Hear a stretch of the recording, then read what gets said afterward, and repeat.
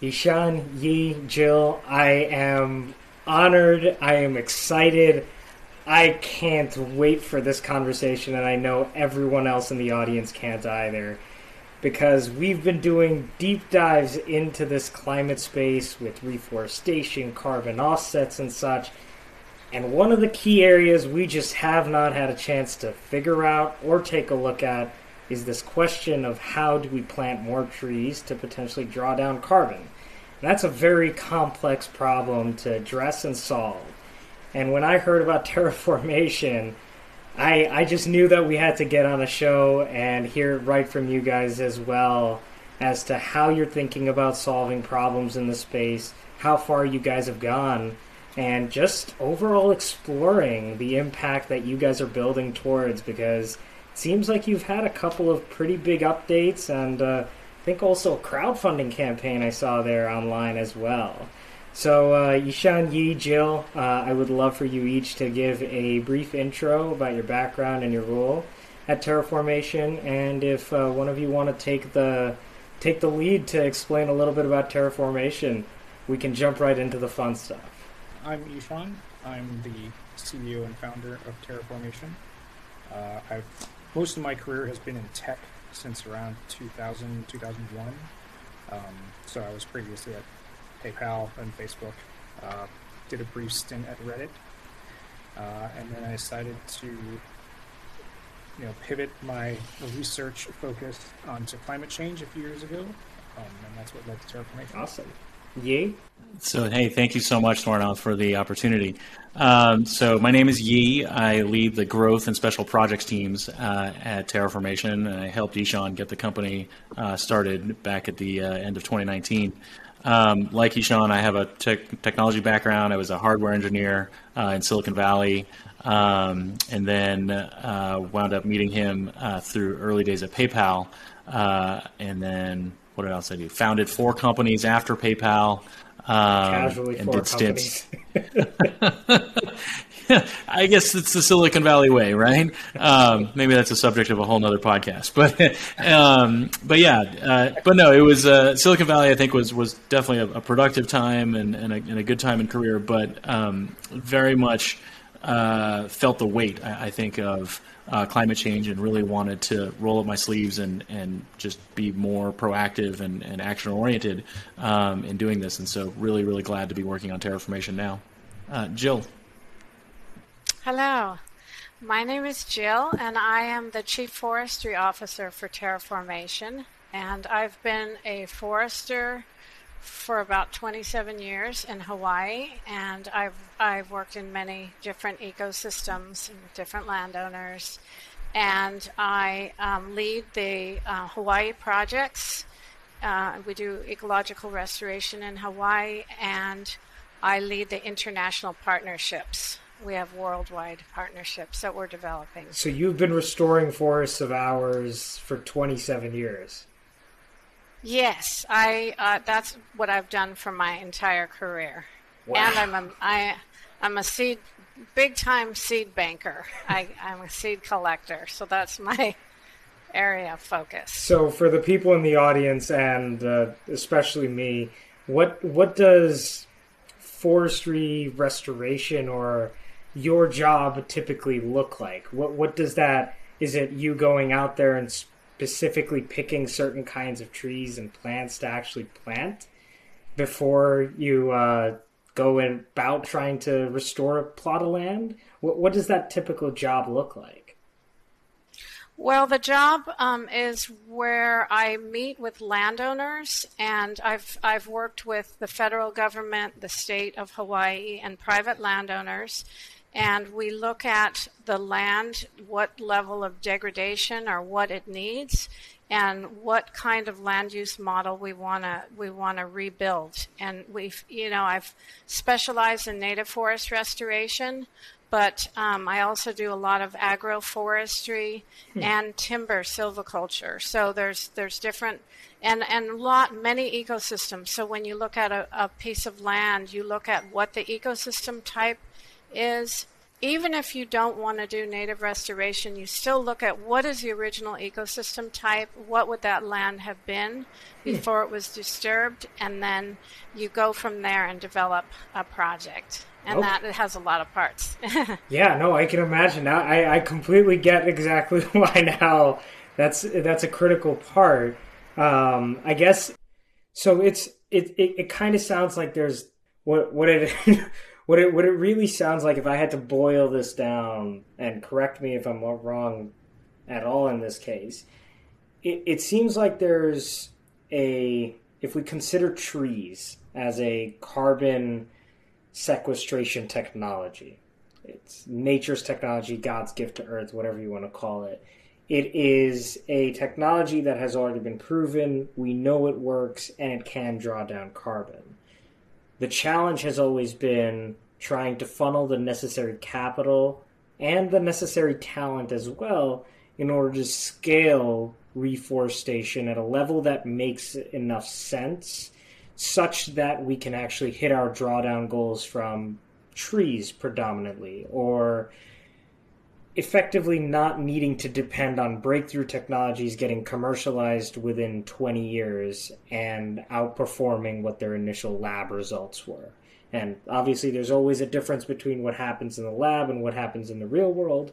So it kind of seems like what you guys are trying to do is build that immediate solution to find a way to drive the necessary capital in to ensure that we're planting and reforesting or completing enough reforestation projects in the next 20 years so that we can avoid that 2 degrees of warming. Is that a correct understanding of what Terraformation is doing? It's a funnel to try and drive additional reforestation projects? Yeah, we think of it as a pipe to convert money into trees in the ground, and that conversion is complex, right? It involves creating, like working out project specifics, like you said, training enough people to be able to do it, and increasing the throughput of that pipe, so that it's roughly we estimate $1 to $3 trillion per year, right, of conversion of money into trees, because there's plenty of money, not enough time, not enough people, but with enough trees, we could create the capacity to draw down all or most of the emissions and get us to that 300 parts per million target that everyone talks about. Yes, yeah. I think we have most of the entire executive team here on the call today. And I always enjoy hearing founding stories. So I'd love to very briefly hear a little bit about Terraformation's founding story and what's driving you guys to even build something like this. Well, with the three of us, we came together over time. So I'm going to have to sort of synthesize this a little bit. And I guess, like, in my case, I was motivated by something pretty mundane. And it was too hot. And it wasn't a normal hot day. It was way too hot, right? Unseasonably, historically too hot. And I'm like, okay, this climate change thing has got to stop. And I think, like, that was like my moment. I think everybody who works in climate change, they have a moment, right, where it's a personal experience, or you read something, or you understand something, or you're a scientist and you do your research and, like, here are the numbers, right? You have your moment. And I think we all had our moments at various times in our life. There was, I guess, like an early time when I had the property, in Hawaii, that was like this dry land property, and I'd begun building. We had nearly completed construction of the solar desal facility there. So that is currently, I think it might still be the world's largest fully off-grid, 100% solar-powered desal facility. I've been saying that for 2 years, and I'm really, hoping someone finally builds a bigger one, because solar desal is the future, right? So we built this, and it looked like it was actually going to work, right? So remember, if you're the first and the largest, you don't even know up until you got it working that it's going to work at all. So it looked like it was going to work. And so I was looking around for the right forester. I don't know how to quite describe this. There's just like, and it took a bit of intuition and, serendipity and kismet to find Jill. Right. And somehow she has lots of contracts. She's very in demand, but somehow I got her to come out to the property and take a look at it. And it's just like this dry, windswept, there's hills, right? Not dry, windswept plains, dry, windswept hills, with a few, invasive Kiave trees that have managed to take hold. And I said, okay, Jill, could you restore this forest if I provide you with water? Okay. Okay.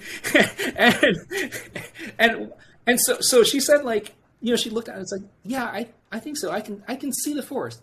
Now, and what I didn't know at the time, so she agreed to take the project, right? She agreed to work with me on this crazy project, right? Because, it's just a desert. What I didn't know at the time was that she had told other people that she was going to do this. And they were like, that's not going to work. That's totally going to fail.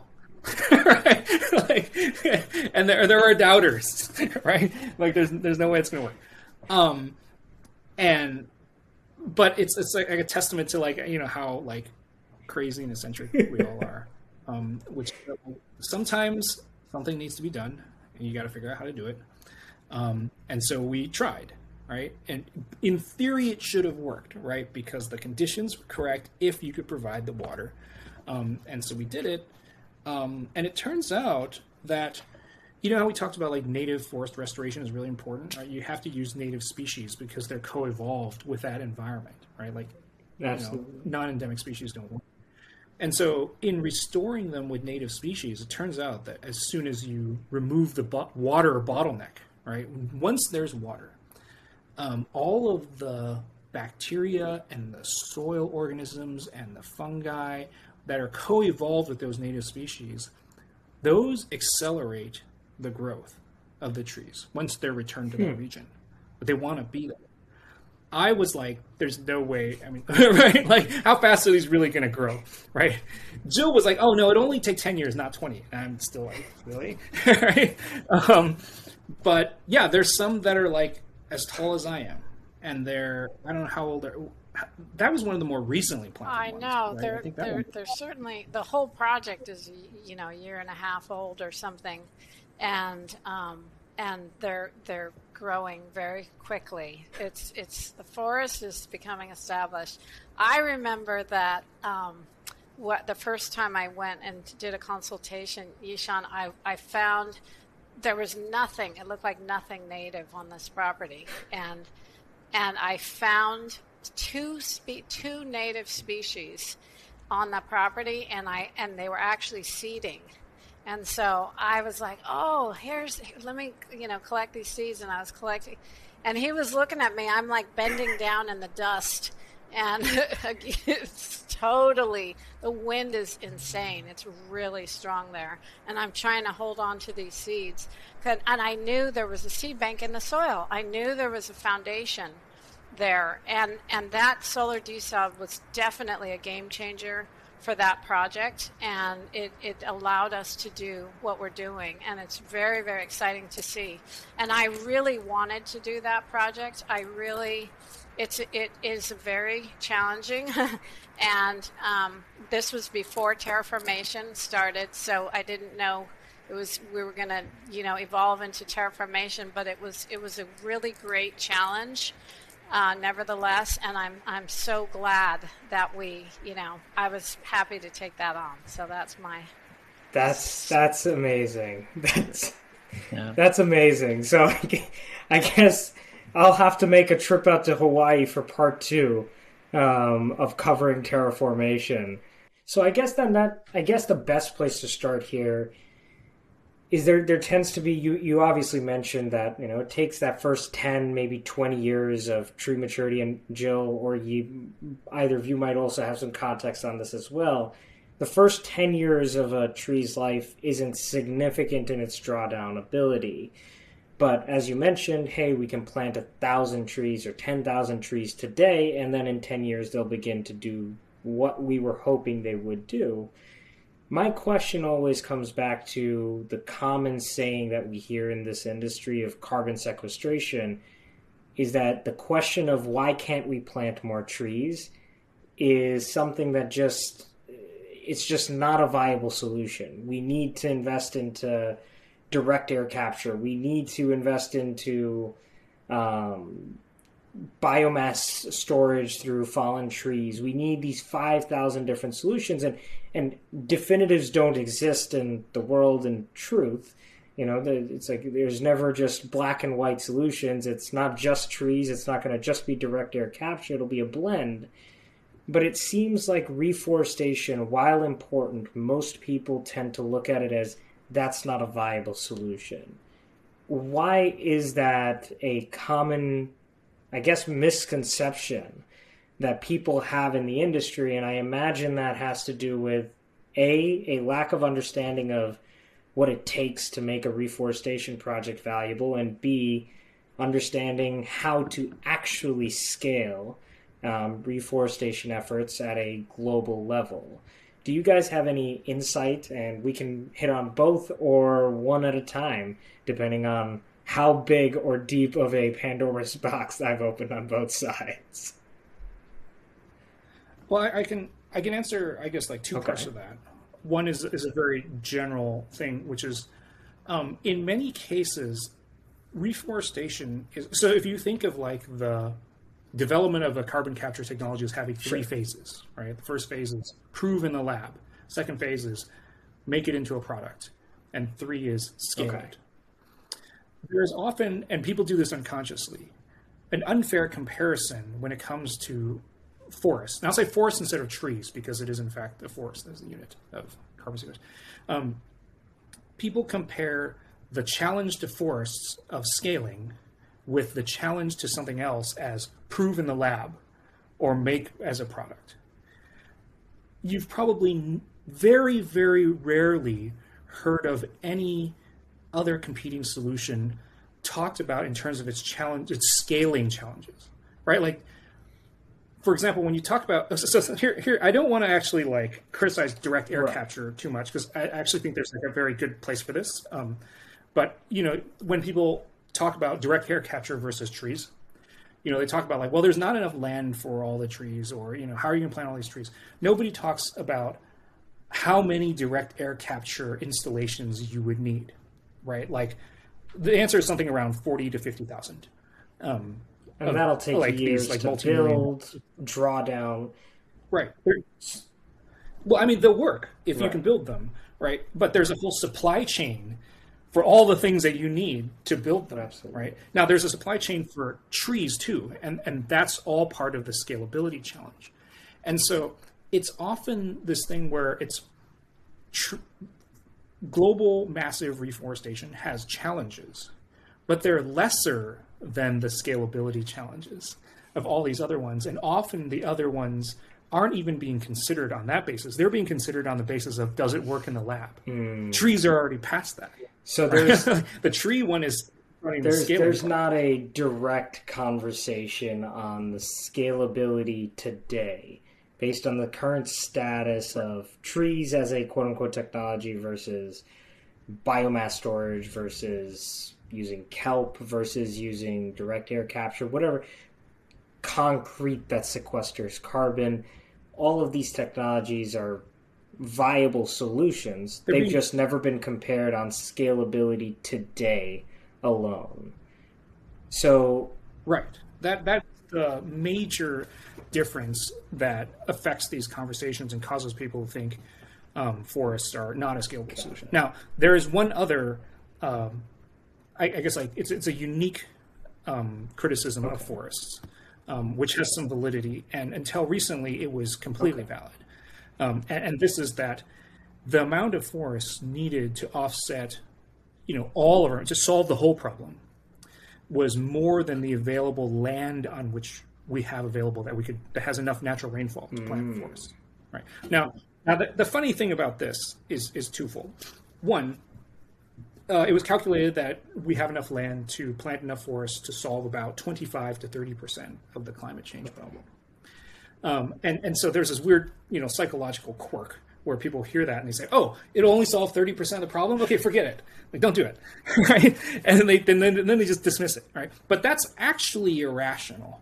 What you should do is, if you have a solution that can solve 30% of climate change, you should immediately do it, right? Because no other solution does more than like 1%. Right? So there was that weirdness. And so one of the things that we needed to show, because humans are kind of irrational and want something that's like, can you get all the way, is it possible to get more land? All right. And before it wasn't, because primarily just because of a lack of water. Right? There is, in fact, enough land, but it doesn't get enough natural rainfall. And you can regreen deserts if you can bring in enough fresh water. But there's no way we could do it at scale, right, to solve a planetary level regreening of dry, desertified, degraded lands, deserts that in ancient times were forests that we could reverse, right, with the current freshwater scarcity problem. Except that the only other source of fresh water is desalinating seawater, which previously was only economically feasible if it's very energy intensive, right? If you use cheap fossil fuels, and if you use fossil fuels to desalinate water to plant trees, then you're just emitting, right? You're like going backwards. However, one of the with solar becoming cheaper, benefits of applying solar. Exactly, yes. So many people have not yet fully understood the consequences of cheap solar. Cheap solar basically means a whole bunch of things are possible, subject to certain criteria. And one of the things that fits that criteria is, in fact, desalination. So now we can desalinate using clean energy, arbitrarily large amounts of seawater. I actually believe that this will actually change the world. It will solve the freshwater scarcity problem, and in fact, lead to an era of like unprecedented economic growth worldwide. But let's narrow our focus to just solving climate change. And it will, in fact, it provides enough water to irrigate enough land that we could then grow and restore enough forests to offset all or most of it. Okay, so that's even more to unpack there then. So it turns out that, if you look at climate change, all the solutions fall into one of two buckets. So I'm going to start from sort of a high level, intro. And they're essentially like reducing emissions or removing CO2 from the atmosphere. There's a lot of people who are working on reducing emissions, not as many people working on directly removing CO2 from the atmosphere. But that's something that we're definitely going to have to do. Because if you read the recent IPCC AR6 report that just came out, it actually says that if the world meets all of its net zero commitments by 2050, which is already an extremely ambitious goal, right? People are kind of like, oh, we're never going to do this. But let's say we do. We're still going to have 2 degrees of warming through the end of the century. And beyond, right? The models actually only go to the end of the century, and so it's not like it stops there. We don't know. Life continues. And so today, by the way, we've had, I think, 1.1 or 1.2 degrees of warming. So all of the crazy weather events and the flooding that you've seen are the result of 0.1 degree of warming. so the whole like limited to 1.5, limited to 2 degrees. We don't even know what's between here and there. And this has just been 0.1. So, yes, this is 0.1. So even if we hit those net zero commitments, we still have a bunch of extra CO2 in the atmosphere floating around. So we need to remove it at scale. If we can reduce it back down to pre-industrial age levels and hit net zero in 2050, then we can actually have the problem solved around the middle of the century, right? Then we'll probably be okay. It will be a tough few decades between now and then, but we can do it.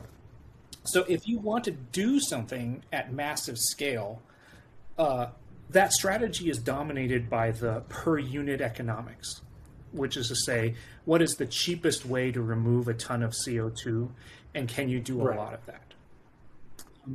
Now, if you look at all of the possible proposals for that, all of the methods we have for removing CO2, right now planting trees. Right, like trees are just like by far, by an order of magnitude, by far the most effective one. They're the most efficient, they're the most cost effective, and most importantly, they are immediately scalable. Many technological solutions have been shown to work, but it takes a much longer time than most people expect to bring like a technology to market and then to scale it to worldwide distribution. A lot of people don't realize this because Silicon Valley marketing is very effective at making you feel like, boom, we created this new thing overnight. Right? But if you've ever tried to invest in a new science or a new technology, you realize it takes a lot longer to go from, hey, we showed that this worked in the lab.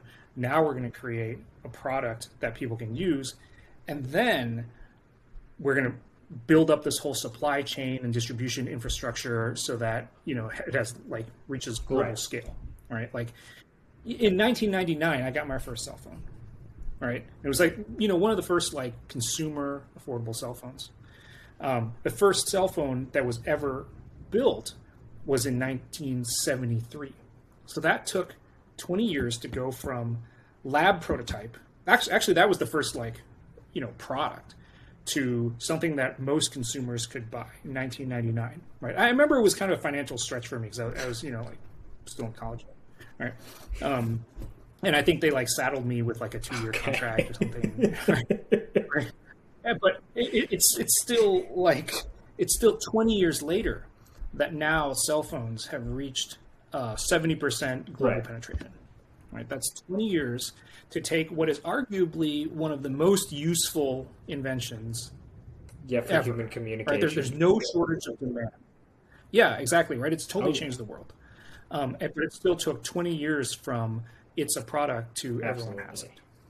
Many people don't realize that in order to solve climate change, whatever solution we have is going to need to scale to an unprecedented planetary degree. Right.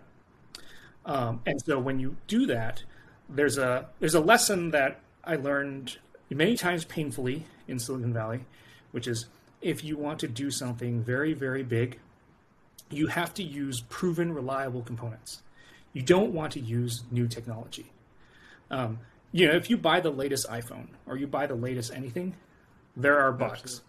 And they're not that many bugs, right? It's like as a consumer product, it's okay. You're an early adopter, it breaks 1% of the time, you're kind of okay. Your phone crashes, whatever, right? But if you're going to deploy 1 billion of anything or 1 trillion of anything, you can't have a 1% error rate. It has to be much, much, much lower. All of the problems have to be very well understood because the complexity and difficulty of doing the scaling alone is enormous. You don't want to be dealing with bugs that you don't know yet, right? If it has bugs, you want them to be very well understood bugs. And so alone among all carbon drawdown things, trees have this property, right? Like we are familiar with trees. They've been around for thousands of years. They were around before humans, right? In the areas where we would need to provide additional water, we can now do so at relatively affordable rates using solar and desalination, both of which are at least 50-year-old technologies. All right, they're now becoming very widespread because of cost, because companies have become very good at manufacturing them.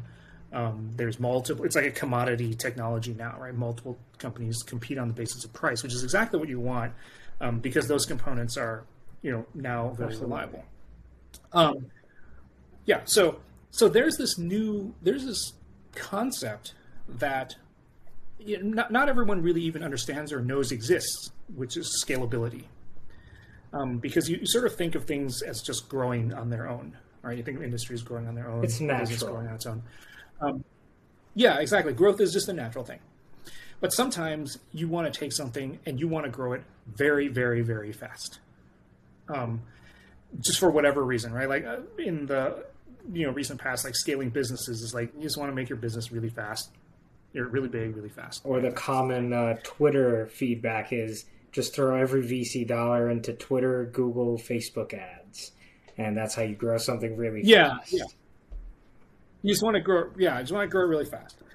In our case, we want to grow and implement the solution really, really fast because time is running out, right? The whole point of fast is you're trading off money for time. Interestingly, the problem of fundraising for climate is not as big a problem as most people think. There are there's a lot of dollars like willing to go into climate. But unlike there's certain sort of economic things that you can do where you just move money from here to here, and then you've like produced something, and now that you profit, right? Climate is not like that. Climate is real molecules. It's real atoms, right?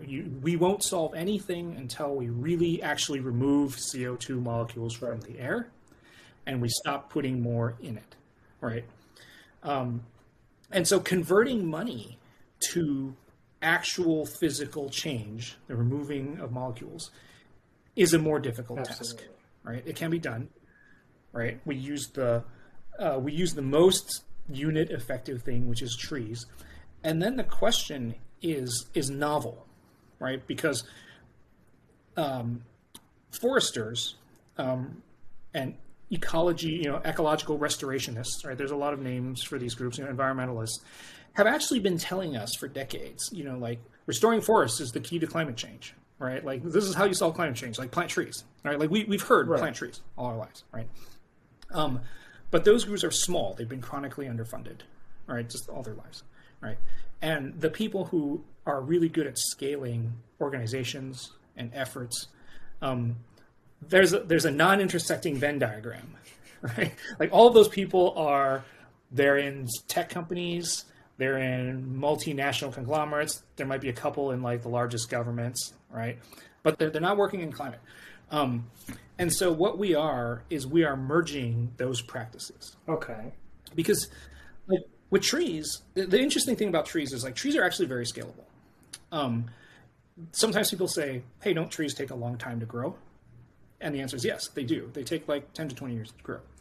But there's two sort of counterpoints to that. The first one is deploying technology takes a lot longer than everyone thinks. Right, like I just described, if you've proven something works in a lab, it's going to take you 10 or 20 years to productize it, and then once you productize it, to get it to global scale is another 20 years. Right, like with cell phones, 20 years. Trees have already skipped the lab proven part and the product proven, productization part, and they're ready to scale now, right? And so they may take 10 to 20 years to grow. Got it. But also, they are very parallelizable. So if you were to plant a tree now, you'd think, oh man, this thing won't be mature for like 20 years, right? But you can plant 1,000 trees at the same time.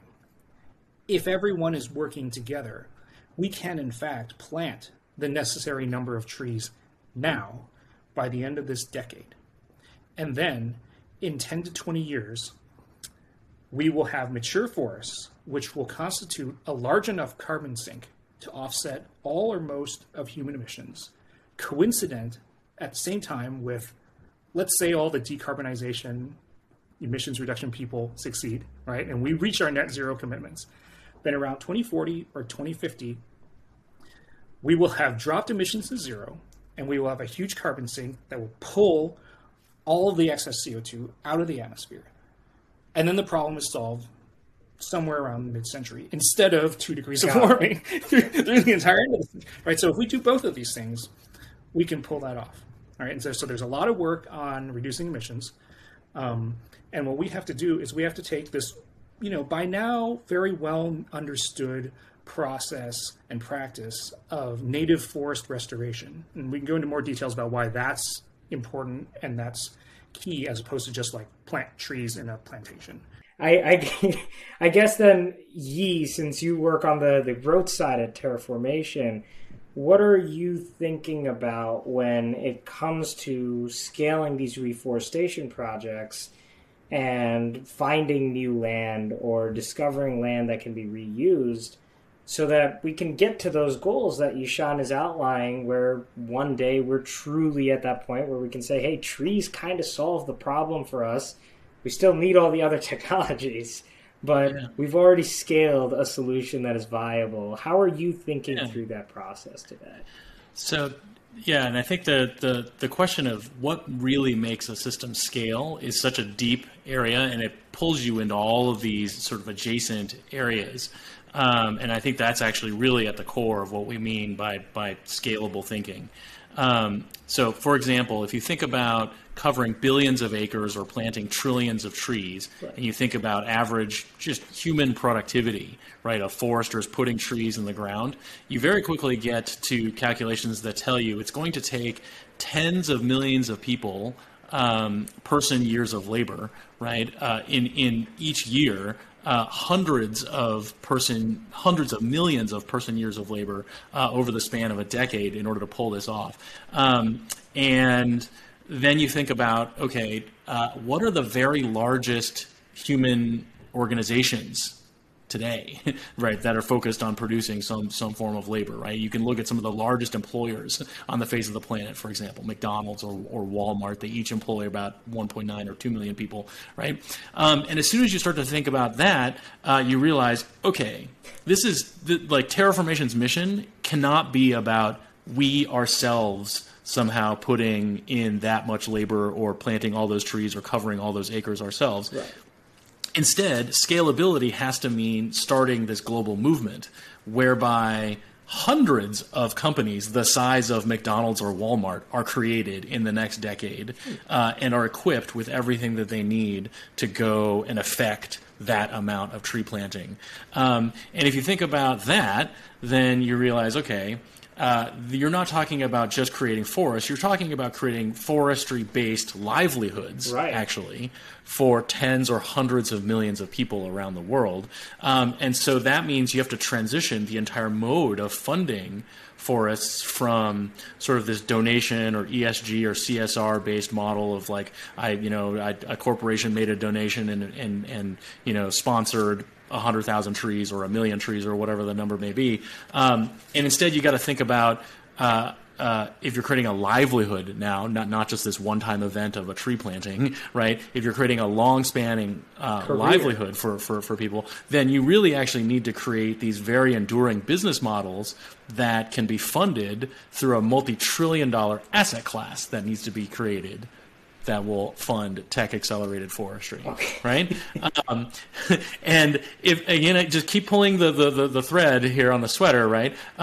Every bit of technology that we create, right, can't, again, because it's not just going to be the work of Terraformation itself, right?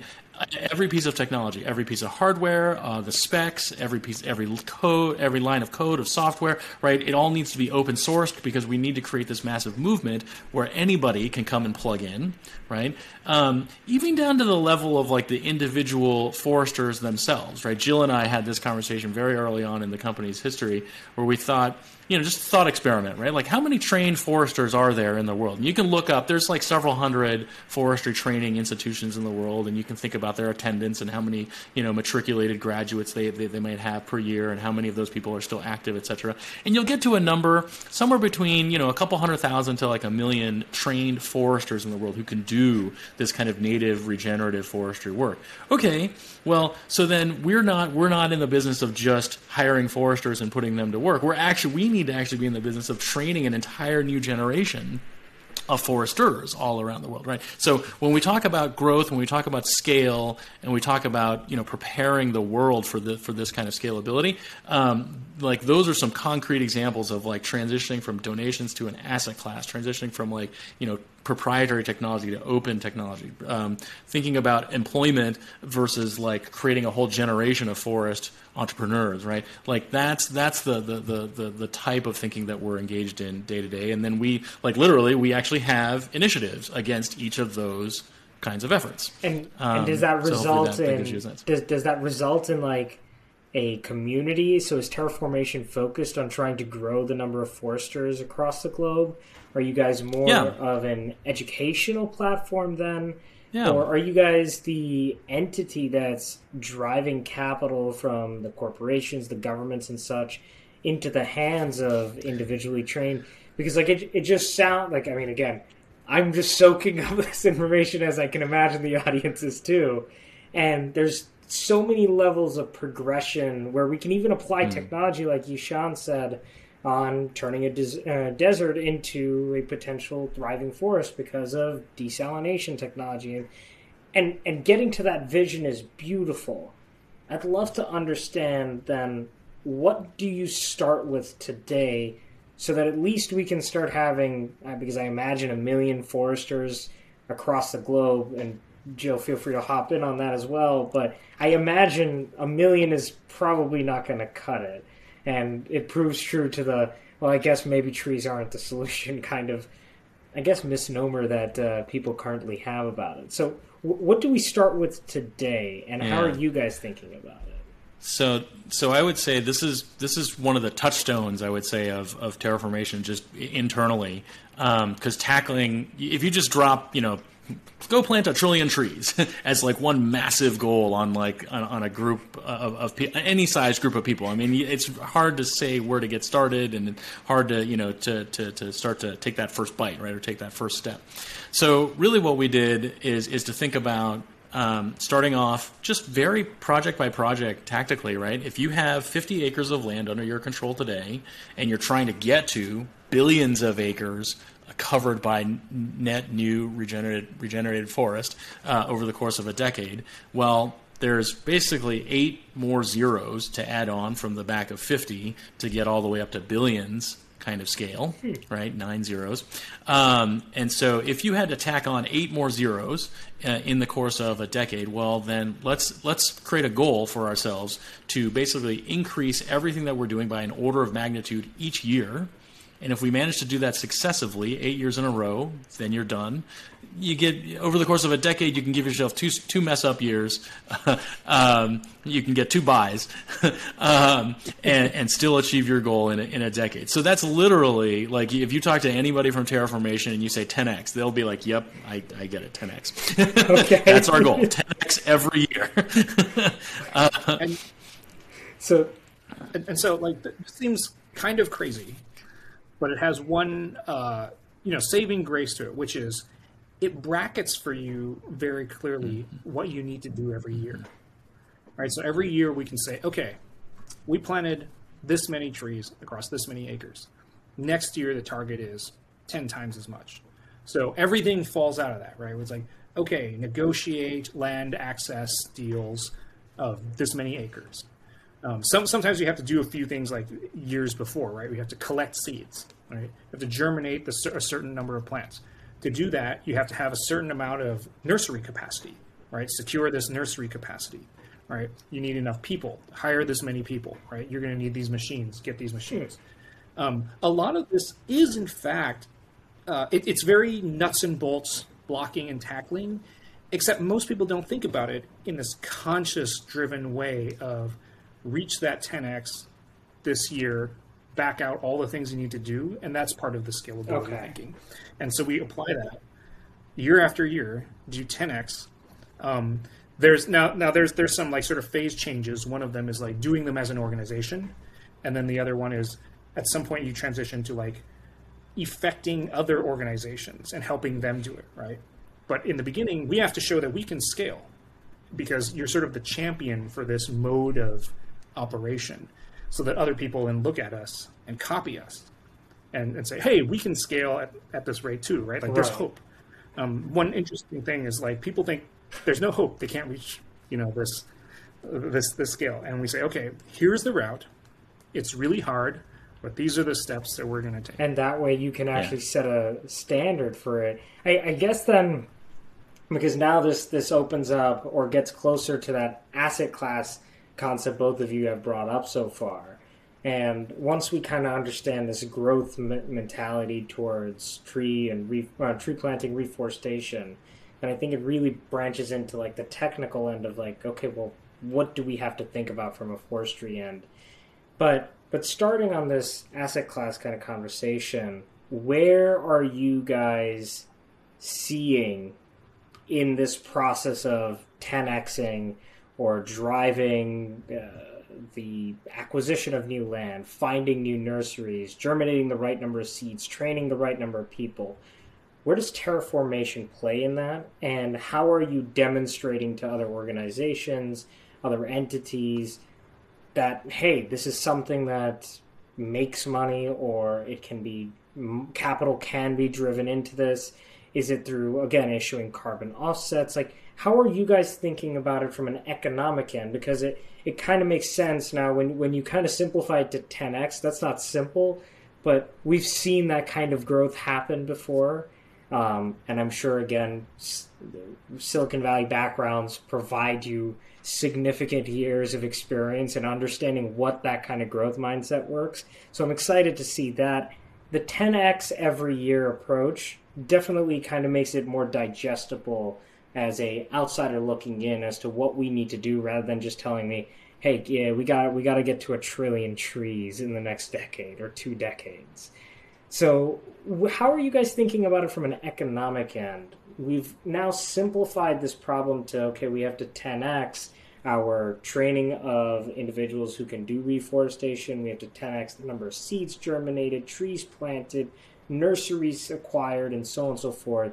But how are we thinking about this economically as Terraformation to be able to move to that next level? Yeah, so this is really where I feel like we take to heart what Ishan was saying earlier on about, don't try to invent some brand new technology and like immediately go scale it to the world, right? I would say the same danger would lie in, trying to invent some brand new business model and immediately scaling it to the world. So we would like our forestry projects to rely on very tried and true and proven business models, and there are many. When it comes to forestry, there's a very long-standing business, an entire asset class. There's REITs and TMOs and bonds that are written against timber forestry.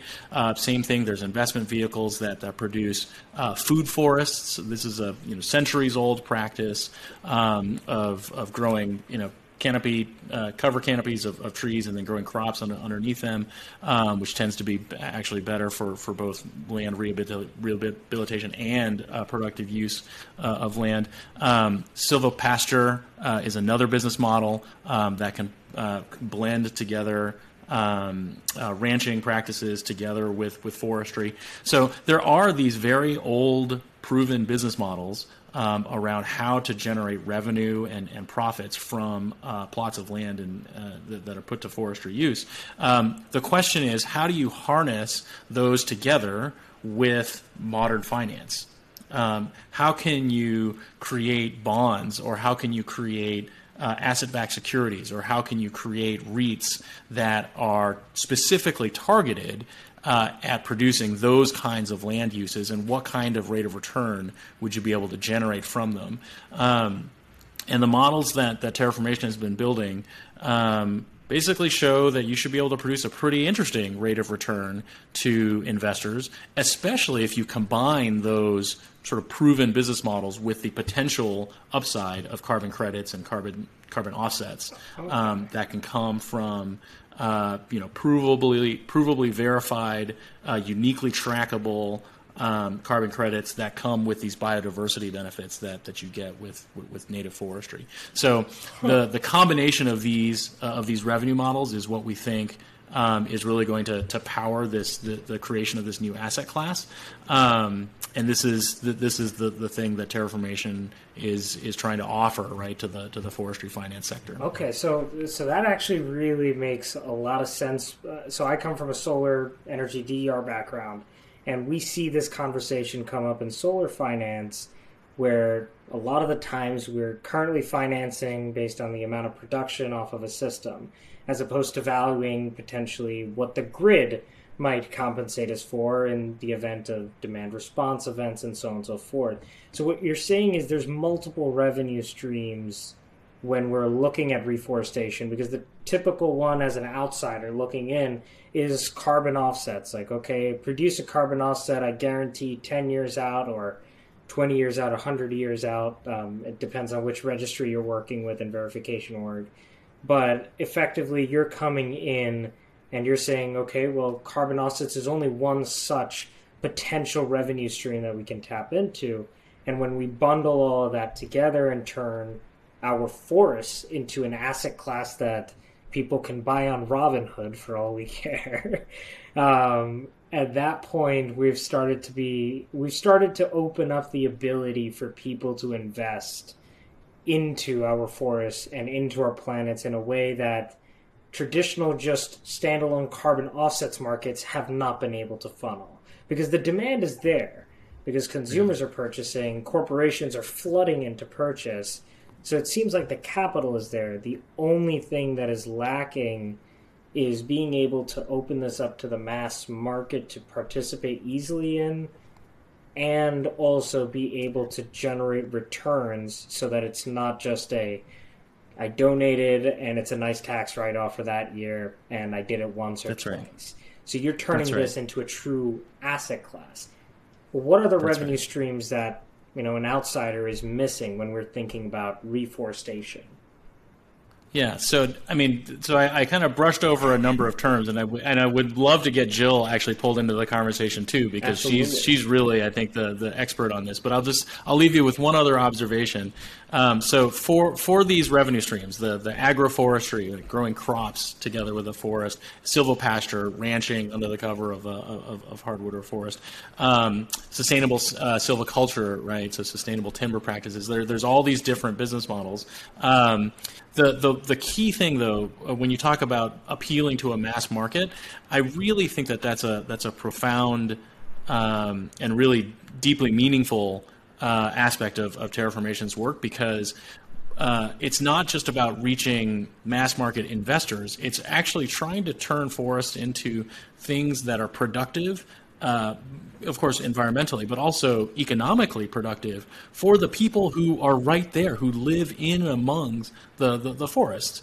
That's how you can generate the enduring forest, like a forest that is going to stand for 50 or 100 years. Really needs to come from both like a social and an economic situation where the people in and around the forest have the incentive, the economic incentive, to keep the trees standing rather than going to cut them down. And so a lot of these business models, when we come to talk about growing crops under the shade of trees, or ranching under the shade of trees, or sustainable silviculture, right? Like those are all business models that are designed to benefit the people right there in the vicinity of the forest. Jill, maybe you can help us with some examples of project sites where this is happening. Well, I want to talk about. I'm glad that you talked about communities, and so some of the things that Terraformation does that's different than other reforestation companies is, first of all, we take a very holistic approach, and we are forming alliances. As we said, we're trying to build a movement and community, so we're totally inclusive, and we form alliances, and we've been discovering who the players are, who are doing reforestation globally now, and what is the quality of their projects. One of the things that's happening is there's a big appetite for high quality projects, and the way Terraformation works is that we have a science team, and when we work with a partner, we look at that whole project. What kind of carbon sequestration opportunities is that project protecting biodiversity? But biodiversity should be tied to forest restoration. So you're supporting regional forests, and that's going to be beneficial for communities and for the planet. So we look at that. We look at what is the seed availability in regions. Do they need help with collecting seed? What happens is, as people expand their projects, they narrow their funnel on what they plant, because they don't collect seeds of the full community of species that they need to really create a forest. So we help them. We have seed scientists who help them with seeds, with collecting seeds and banking seeds. And then with nurseries, we help them build nurseries. A lot of the hotspot areas in the world are in the global south, in tropical regions, and those regions have very rudimentary nurseries, and their equipment needs an upgrade. So we help build projects. We look at what is the foundation of that project and how can we help it to scale. So that's our approach, very holistic. It looks at the entire project, and we look at where are the bottlenecks, where are the pain points conditions for that project to scale, and then we help. And that includes training. We help with training, and we just, whatever that project needs, funding, training, equipment, seed, support. So that's our approach. And working with Native communities, there are people everywhere in the world who love nature. They love their home, and they have the aspiration to do the work. So we want to support those people, and we want to grow more new forest creators and help more people do the work. And that's going to create the high quality forest that we can actually fund. That's actually, that actually clicks something, because it kind of ties back to what Yi, I believe you were mentioning about McDonald's. So then, Jill, when you're talking about training a community up, that's almost like setting up a new McDonald's franchise. You're providing them the blueprint, saying that, hey, here's the seeds that you want to use, because our seed scientists know that this area requires these 15 different kinds of trees and plants in this specific region. Then you're going on, okay, this is what you have to do to continue to maintain these forests. This is how you need to teach your children, people who move into your community, how to actually continue to grow and scale and maintain this area or this plot of land, which is currently your home. So you're turning something that previously was third-party organization comes in, helps reforest, maybe plant a couple of trees and then leaves. Instead, you're trying to focus on community reforestation. Now, how are you thinking through that process, Jill, when you're coming into a new project, be it anywhere in the world, be it the Amazon rainforest, because that's the first thing that popped into my mind. When you pick a new site or you pick a new community where you want to help set them up for the future and ensure that they can start to reforest their own land and you guys can come in and support, what is that step-by-step process that you have to think through to be hyper efficient and ensure that you guys are still hitting your motto of 10x every single year? What's that process look like? Yes, that's a great question. I mean, the 10x thing, it's got to be built on quality. So if you try, so one of the reasons that large tree planting projects have failed is because they just focus on speed, and they don't focus on actually establishing and maintaining forests. So that we know is the real key. And if you want to develop carbon projects, if you want to develop business, projects, then you've got to have success. So that's a very, very important part. And what we do is we help the projects think about all of the aspects. We have soil scientists who look at the history of the region. We look at the taxonomy. We look at what species occur in this. If it's like if you're talking about in Brazil, the Caatinga forest, if you're talking about a certain type of forest, you look at what is that forest comprised of, what species, what is the rainfall, what supports that forest. Do you have nurseries? Are you collecting seeds? Where can you get seed? We call them reference sites. Where are wild areas where you can collect those seeds? And you start to build alliances locally and regionally and build up those projects. So we look at all that. Not only that, but Terraformation is also different because we have the tech geniuses. They are building apps. They're building tools for foresters that we need. They're building seed collecting apps and databases so we can manage our collections. They're building planting apps. We have an app that is in development. We're just releasing it now, where you can mark every tree you plant with a picture, and it gives you a GPS point. And what that does is that sets up the foundation for a carbon project in the future. Because if you prove that you planted that seedling without a doubt, you've just set up your foundation. In the future, in 5 years, when you go to verification, you can use drones and satellites. That's all good, but you've set your baseline. So those are the kind of things that help build these projects and make them very strong. That's fast. We did mention we really like Pachama, right? Yeah. So the idea is like when we create this like base data, right? So you know that there's a tree there, and as remote sensing technology improves, you can do successive passes of higher and higher quality, right? So let's say we just Pachama knows that there's a tree there, right? And as they get better at remote sensing and AI, they can make more accurate evaluation of the carbon stock that's there. Because right now you just have to kind of look and guess, right? But if you know certain ground truth data that you just collect at the point of that you establish at the point of planting, because the nice thing about location tracking of trees is that's way easier than location tracking of people, right? Like people care about privacy and they move around. Trees are essentially public, right? Satellites pass over, there's a tree, and trees don't move. And so you have that base database of every tree, and so there's a tree here, and so you take successive scans, right? Pictures with drones, satellites. You could even establish like bounty programs for someone to go out and take a picture, right?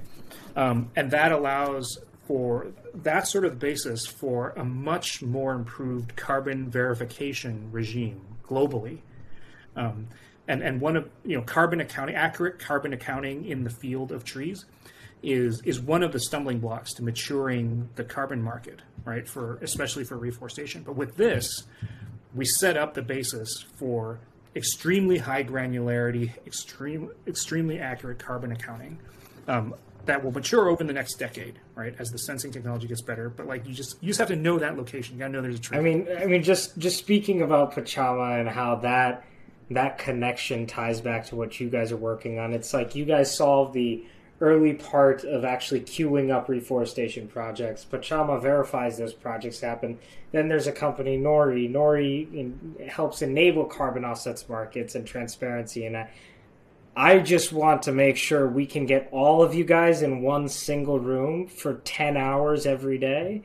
Just lock you guys in there. We'll feed you. We'll give you water. But I just feel like the outcome of those conversations for like a 1 week hackathon might turn out to turn out with solutions that I don't think anyone else can think of through just Zoom calls. But that's what kind of inspires me there. But what really caught my eye is the software angle. And tying to what Jill was saying about how this technology is kind of helping speed up the process, make sure things are available, transparent to you, the thing that really catches my eye is there a way to standardize?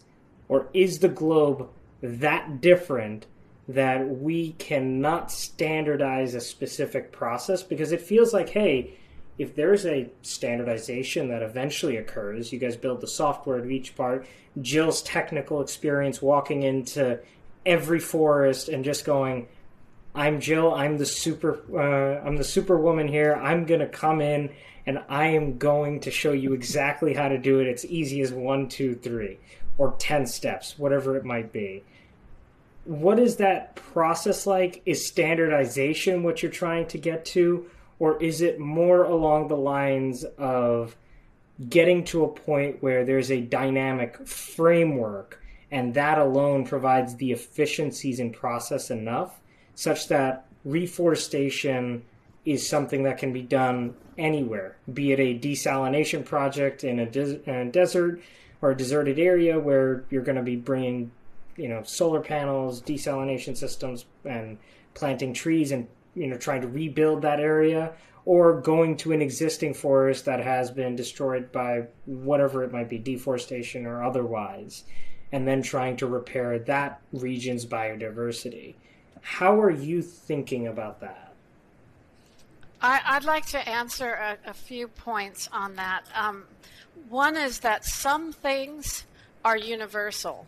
So when you talk about seed collection and you talk about the process of preparing seeds for germination or for banking, those protocols are universal. So you use those same methods. What you do is you take those methods that ensure that you can have a live seed with good germination to regions, and then you focus on those regions, and those regions have unique species. So that's the approach, is that you can use that with a lot of things. You can really standardize them, but every region is unique and different, and you can adapt them locally as well, and you can use the local knowledge and you can use the local conditions to adapt. But a lot of things you can standardize, and you can go very, very far to scale. Okay, so then is there, because to Yi's point about potentially using different kinds of canopies or different styles of repair, which again, excuse my ignorance on this, I probably need to sit down with you guys for hours to understand all of this, but are there differences in the way you think about repairing so that you can get communities back into that region? Or is it more along the lines of, hey, we're doing a reforestation project here, here's what was here before, and here's what we're going to produce, we're just going to get this back to normal? But I imagine a deforested area or a area that's been devastated by natural disaster, those are regions where people may have already moved away from or too far away from. So how are you guys thinking about that community angle? Because I think that is something that a lot of people don't think about, and you guys are bringing that to light on today's show. Does that influence the decisions of how you reforest that area? Yes, because every region is very unique and special, and you need to look at what is the original ecosystem type, what is the land use history, what have people done there, what is the sort of the vision for that land. And you need to sort of, there's a lot of benefits you need to support. You need to support, Terraformation supports a lot of sustainability goals that the UN has put forth, the SDGs. So you're supporting communities' livelihoods, you're supporting the ecosystem services that these forests provide by creating them. And you're supporting wildlife habitats, so there's all these bottom lines. It's not just one thing. And when you do that, you really build success and you build sustainability and resilience. So the closer you get to native forests, the better off you are in terms of resiliency, because if the farther you get from native forests, then plants that are non-native, especially from another continent or something like that. That's one of the big mistakes that people make in planting, is they try to go for just speed. They select species that grow fast, but then they crash either because of insect predation or they're not resilient to climate change. So you really do need to think about, it's so very regional, and that's important. Got it. Yeah, well, just to come back to the standards question, even though each project may be different, right? Like a mangrove project is going to be very different than like a project where you're mixing nut tree agroforestry together with hardwood or something like that. Those are going to obviously involve very different plant species, very different forestry plans, but the template for the data that needs to be collected, like that data infrastructure that Jill was talking about, that's common across all the different projects. And so that's why we would say we think we'll be successful in creating an open source software platform for collection of the GPS coordinate that this tree went in the ground, the species designation of it, any like local varietal designations, right? Like the location that the seeds that tree was germinated from, right? Like those are very common data elements that we think we can build an open source platform around, and then let people customize the interface to however they would like the presentation layer to be. Or to I don't know, take it and OEM it, like rebrand it to whatever your forestry company wants to be, right? I think that's totally fine as long as there are some common standards around the data capture. that will enable these carbon-based business models or other business models to be pursued. And that standardization helps you then enable more communities to make decisions because they don't need as much specific knowledge as Jill has, but now they can be abstracted away from the process, which allows you to train more people, which you're leveraging technology to hit those 10x every single year goals. That's yeah, and the many different projects and the huge variety that we see there's two sides to that, and one of them is what makes global forest restoration unique. The first is, of course, that we have this additional I don't know what you call it, like cost of adapting to the huge variety of people, communities, cultural standards everywhere. Right, that is not to be underestimated.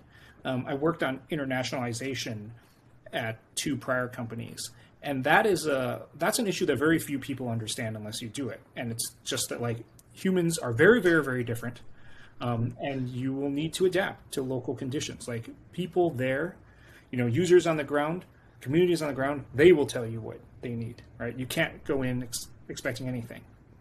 However, and that is a huge undertaking. It's very hard. It's not to be However, our willingness to sort of confront that and build a flexible system that adapts and works with every local community everywhere in different biomes is a reflection of how, as a solution, massive forest restoration or global forest restoration is one of the most inclusive solutions to climate change. And I don't just say that because inclusivity is a buzzword today. It's actually really important, because if you have a solution that can only be implemented by a relatively small number of people or countries or corporations, for example, an extremely high-tech solution that requires specialized components, that makes it more brittle. Because if you only have like a dozen companies that can produce this special machine, and there's some sort of macroeconomic disruption in their supply chain, boom, now that solution is threatened, right? And when you're saving the planet, you need maximum safety and reliability, right? With massive forest restoration, we may have to, work with a huge variety of people, but that also means almost every community everywhere in the world can participate. That makes it a very resilient solution, right? Any one project that fails is more okay because other projects will succeed, right? And that is not the case with much more centralized and what you call like less inclusive solutions, right? Like, because everyone can work on it. There's certain countries that can certainly contribute a lot to native forest restoration, but they wouldn't be able to build a direct air capture plant, right? And so this huge variety of projects has a cost, because you just can't like standardize everything, right? Like, engineers love to have a single standard. Absolutely. It's like boom, right? Right? You can't standardize everything, but it also is an advantage to the financing, because historically, the problem with forest financing is not that forestry projects did not have revenue streams. They do. It's that every single one is different. And so the rate at which money can go into those projects is slowed, because every single project has to be evaluated individually, right? And you have to like figure out what the investment risk is and what the payoffs are, right? And those sorts of investments they're just slow. You can't do a lot of them. But if there's a very large number of projects and a very large diversity of projects, and they're bundled, the risk can be aggregated. Now you can rate the average risk of a project. You can have one project fail due to any number of reasons, right? Or there's a fire in one region, but you're never going to have that everywhere, right? So now you know the average risk. You can average out all those risks. And so one of the reasons why we're trying to accelerate and scale these projects is that there's a sort of like phase change that happens. If you have a lot of these projects, it suddenly makes it possible to turn them into an asset class where the execution risk can be diversified away, by like bundling them together, right? Like all these projects, they can even be like collectively working together. It's like, a project in Uganda is allied with a project in Ecuador, right? And allied with like 8 other projects. Spreading risk. And they diversify. Yeah, they can spread the risk, right? And so this builds global community. It's incredibly inclusive because anyone everywhere, anywhere can participate. And instead of like one central, organization going in and telling everyone what to do, it actually becomes people helping other people. Because ultimately what will happen is like the information exchange about, how do we deal with this species in this biome, right? Like this experience might be relevant to some other project, right? So it becomes much more peer-to-peer, becomes resilient as a solution. So I'm going to wait for the Terraformation bond announcement to happen. That's going to be, I'm sure everyone else in the audience as well wants to hear that hopefully soon. Because like we're already seeing so much in climate finance, climate focused neobanks, and so on and so forth. And that in and of itself is another 1 hour conversation. But one of the totally shameless plug here, okay. Right? If you don't want to wait for the bond announcement, you can participate in Terraformation's mission today by going to republic.co/terraformation. Awesome. We'll put that as the first link in the bio so that you guys can all check that out.